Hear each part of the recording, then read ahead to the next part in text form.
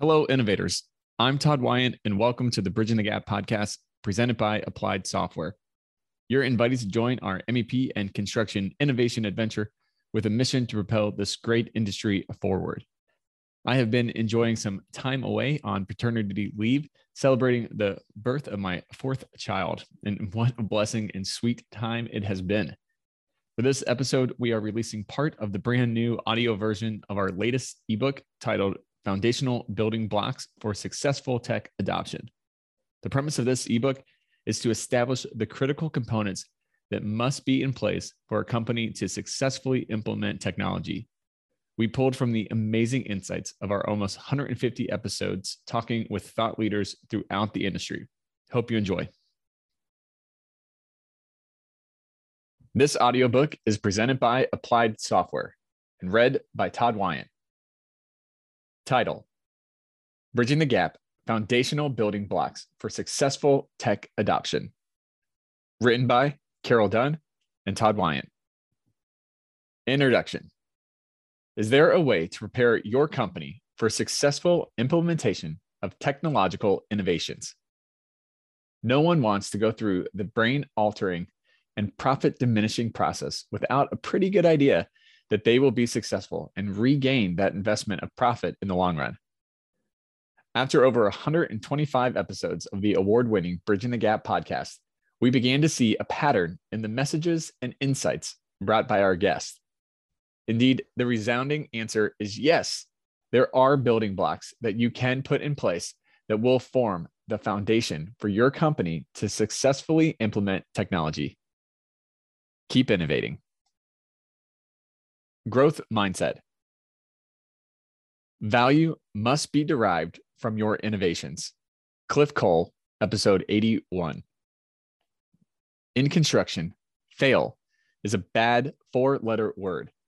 Nobody likes to fail, but stigmatizing aside, mistakes are a way for us to figure out what needs to be done better the next time. At the very least, you learn from your failures about what not to do. What you can do better next time is a healthy approach in construction. If you want to be innovative, there is a mindset involved. It can be fun and exciting, but it can also have its complications. Innovation involves people, processes, communication, collaboration, emotional intelligence, change management, and confidence. Often, you have to believe you are making the right decisions, then figure out where you can improve your skills. Flexibility is critical in these situations. Software changes. The workforce changes. Sometimes you have to look at what has brought success to other companies similar to yours and give that a try. In the meantime, it's not all fun and fascination. You need to keep your workforce motivated and keep the end in sight. Implementing innovative workflows requires that team members collaborate, support each other, and have trust in each other. Value has to be derived from your innovations. It needs to make financial sense to the company in addition to being trendy. We all have an opportunity to reach out to younger members of the workforce. Whether that is through speaking at high schools or during career fairs, people who have careers in the industry can play a part in helping the upcoming workforce catch a vision for the possibilities of careers in construction trades. From a very young age, they need to understand that they have the potential to do something great and might be in the construction industry. And all of us in the industry benefit when they realize that and join the workforce in a specialty trade. One way to engage the imagination of the new workforce is by showcasing the innovations now prevalent in construction, like robotics, drones, 3D modeling, and an artificial intelligence for generative design. Construction isn't just about driving a bulldozer or sitting behind a desk churning out drawings. When someone in high school is wondering what to do with their life, it can make a tremendous impact when adults care enough to share the aspects of their job experiences. And as we welcome these new members of the workforce into construction, we can expect a certain amount of trial and error.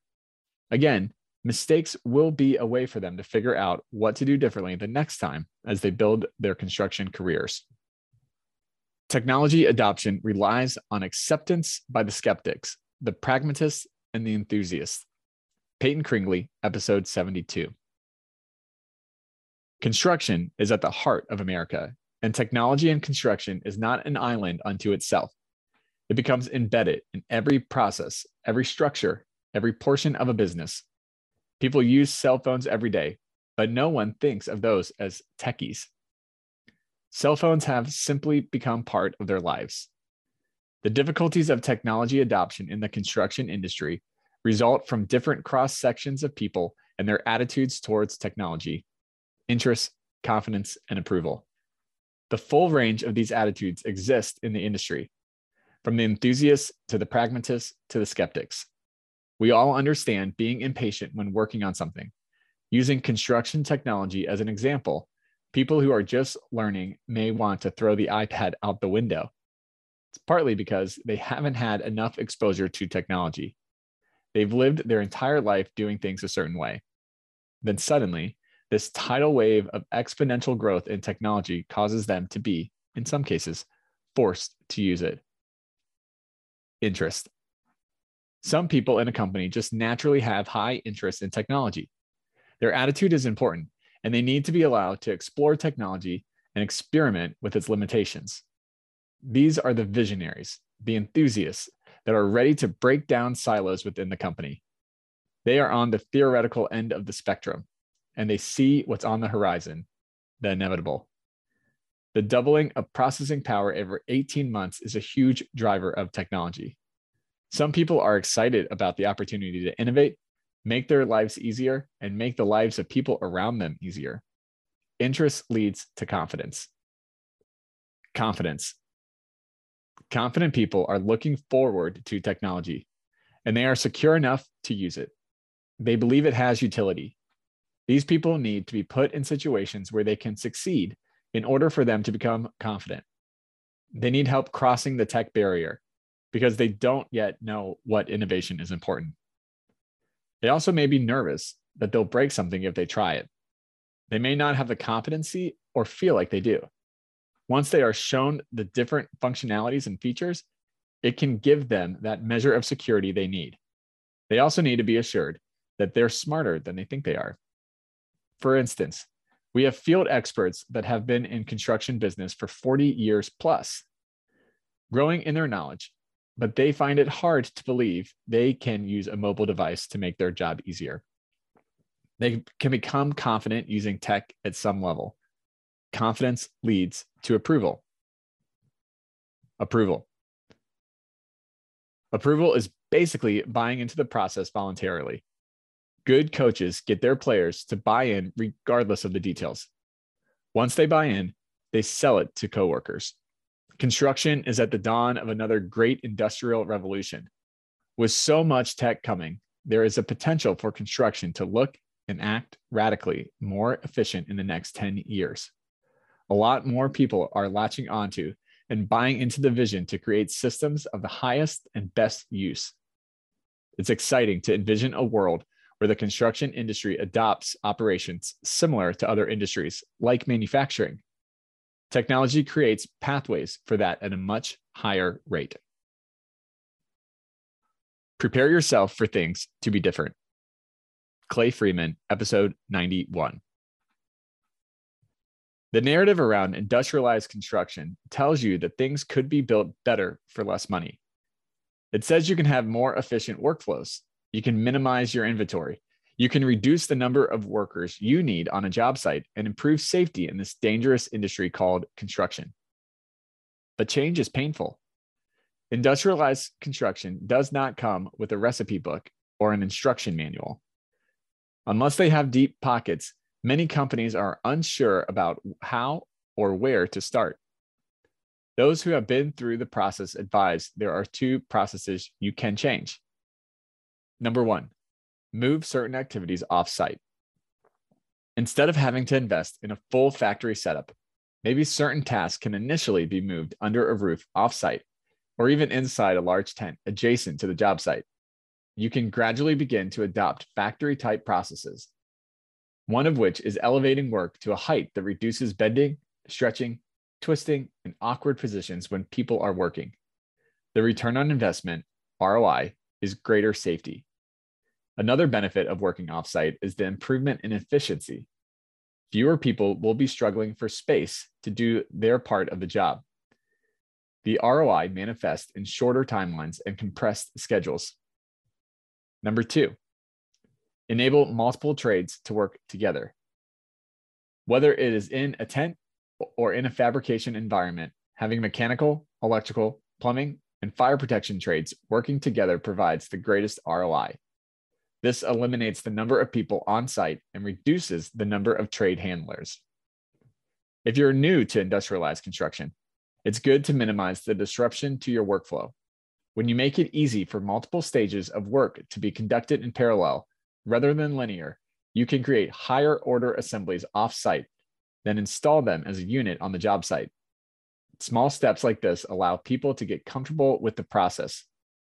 To be successful at industrialized construction, companies need to make a shift in mindset.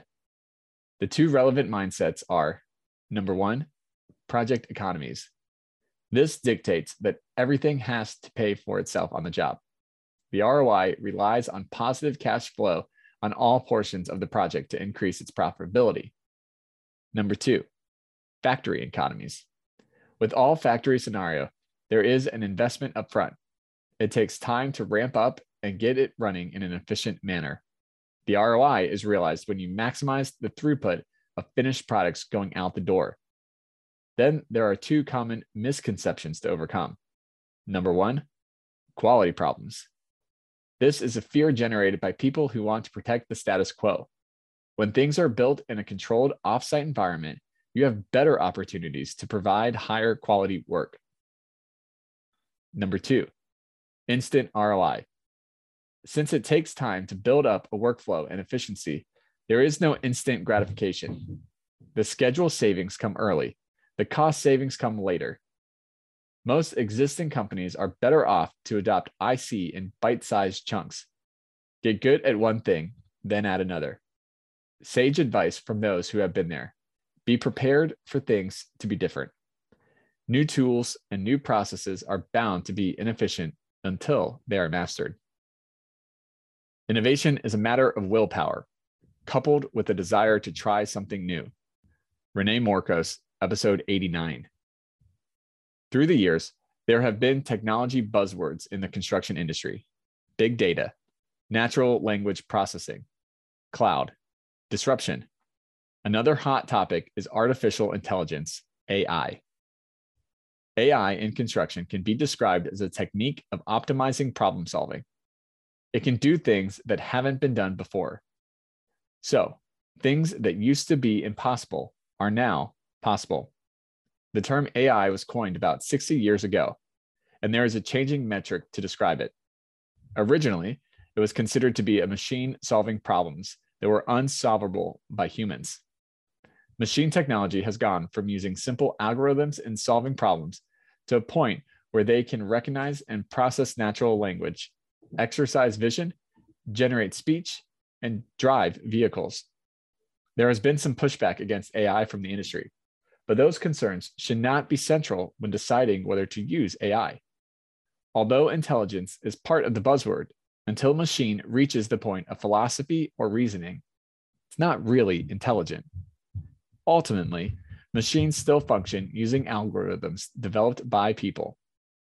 They may be sophisticated, but they are still algorithms. In reality, simple details that make sense to humans can still trip up a machine. All of the technology being adopted in the construction industry has made it easier for employees to do their jobs. Just as robots in automobile manufacturing did not eliminate the need for people, likewise, in construction, people will still be needed to manage robotic work, service robotic machines, and input instructions to get the desired results from machines. The promise of technology is that it allows people to be more creative and enjoy their jobs more. They can leverage more and create a bigger impact. They can be responsible for more production. For instance, building information modeling, BIM, using Revit solves the busy work for an architect, but the creative work remains. Structural analysis software has not eliminated the need for structural analysts. It has enabled larger, more complicated structures. Now there can be analysis for energy, systemic concerns, lighting, and other aspects of a building. The machine needs a human to set up what needs to be computed. Then the machine does the computing and produces the results. This pattern is bound to continue for decades into the future. Innovation is a matter of willpower coupled with a desire to try something new. Anyone can be innovative if they're willing to take the risk and wait for the payoff. Over the next 10 years, we will see the digital representations of a job connecting with the analog reality. The technology that's moving into the sphere of construction is going to enable people to exert less effort on a daily mundane work, while having a greater impact on responsibilities in ways we cannot yet comprehend. The tech on the horizon can leave us excited and hopeful for the future of the construction industry. Computational design is not an all or nothing proposition. Marcello Sgambarelli, episode 83. Now and then, it's important to question your workflows. Does your company really have to do some things the way they're currently being done? There are insights to be gained when you step outside your day-to-day work and envision how you'd really like to accomplish things. When you challenge the way you've always done things, you have an opportunity to make marginal changes that can lead to overall improvements. If the change you envision is something that computational design can help you with, you can either learn how to solve that challenge or enlist the skills of someone else in your company to do that. The good news about computational design is that it's not an all or nothing proposition. You can take small steps to introduce computational design into your company. Find just one thing you need to save time with and do a pilot project. Through it, you can show your team how workflows can be improved. With one or two modest successes, the value of custom workflows becomes evident, making it easier to get buy-in for adopting it culturally in your company. Small increments are important to avoid overwhelming yourself and your team. Of course, programming is at the center of this, and the word programming can throw fear into the hearts of some team members. Fortunately, you no longer need a computer science degree to do programming, because visual programming tools now exist, particularly Dynamo and Grasshopper, which allow you to program using an easy-to-follow graphic representation of what you're trying to accomplish. Once you've completed a pilot project, estimate how much time you are saving using the automation that was developed. Even saving an hour or two each week can add up. Programming in a visual environment can bring its benefits to companies industry-wide. With customizable and accessible integration, a small company can be empowered to step up its game and compete with a larger one. Companies are increasingly facing a choice: disrupt or be disrupted. If you are outside the technology bubble looking in, innovation could be a matter of survival for your company. The construction industry will look vastly different in 10 years than it does today. Innovation adoption is becoming more widespread, and computational design is trending toward being a solid part of the future in AEC. If yours is one of the companies that is waiting to see how it develops, you may want to reconsider. It's possible, even probable, that your competitors are moving forward with innovations in their workflows. As that happens, you become a little less competitive every year. Some people may question why they should bother taking the time to focus on and change their process, since it has been working for them for years. The answer may be as simple as more profitable jobs. Anyone who has been involved in the finances of a company will agree that even a boost of 1 or 2% in profit margin can be significant. Thanks for listening to this episode. If you are interested in hearing or reading the full ebook, go to bridgingthegappod.com/ebook. If you're interested in learning more, you can visit our sponsor, Applied Software, at ASTI.com for more information. You can listen to this podcast anytime by simply going to Apple Podcasts, Spotify, or wherever you listen to podcasts. Also, be sure to check out our website, bridgingthegappod.com. Until next time, I'm Todd Wyant, thanking you for joining us on the Bridging the Gap podcast. Keep innovating.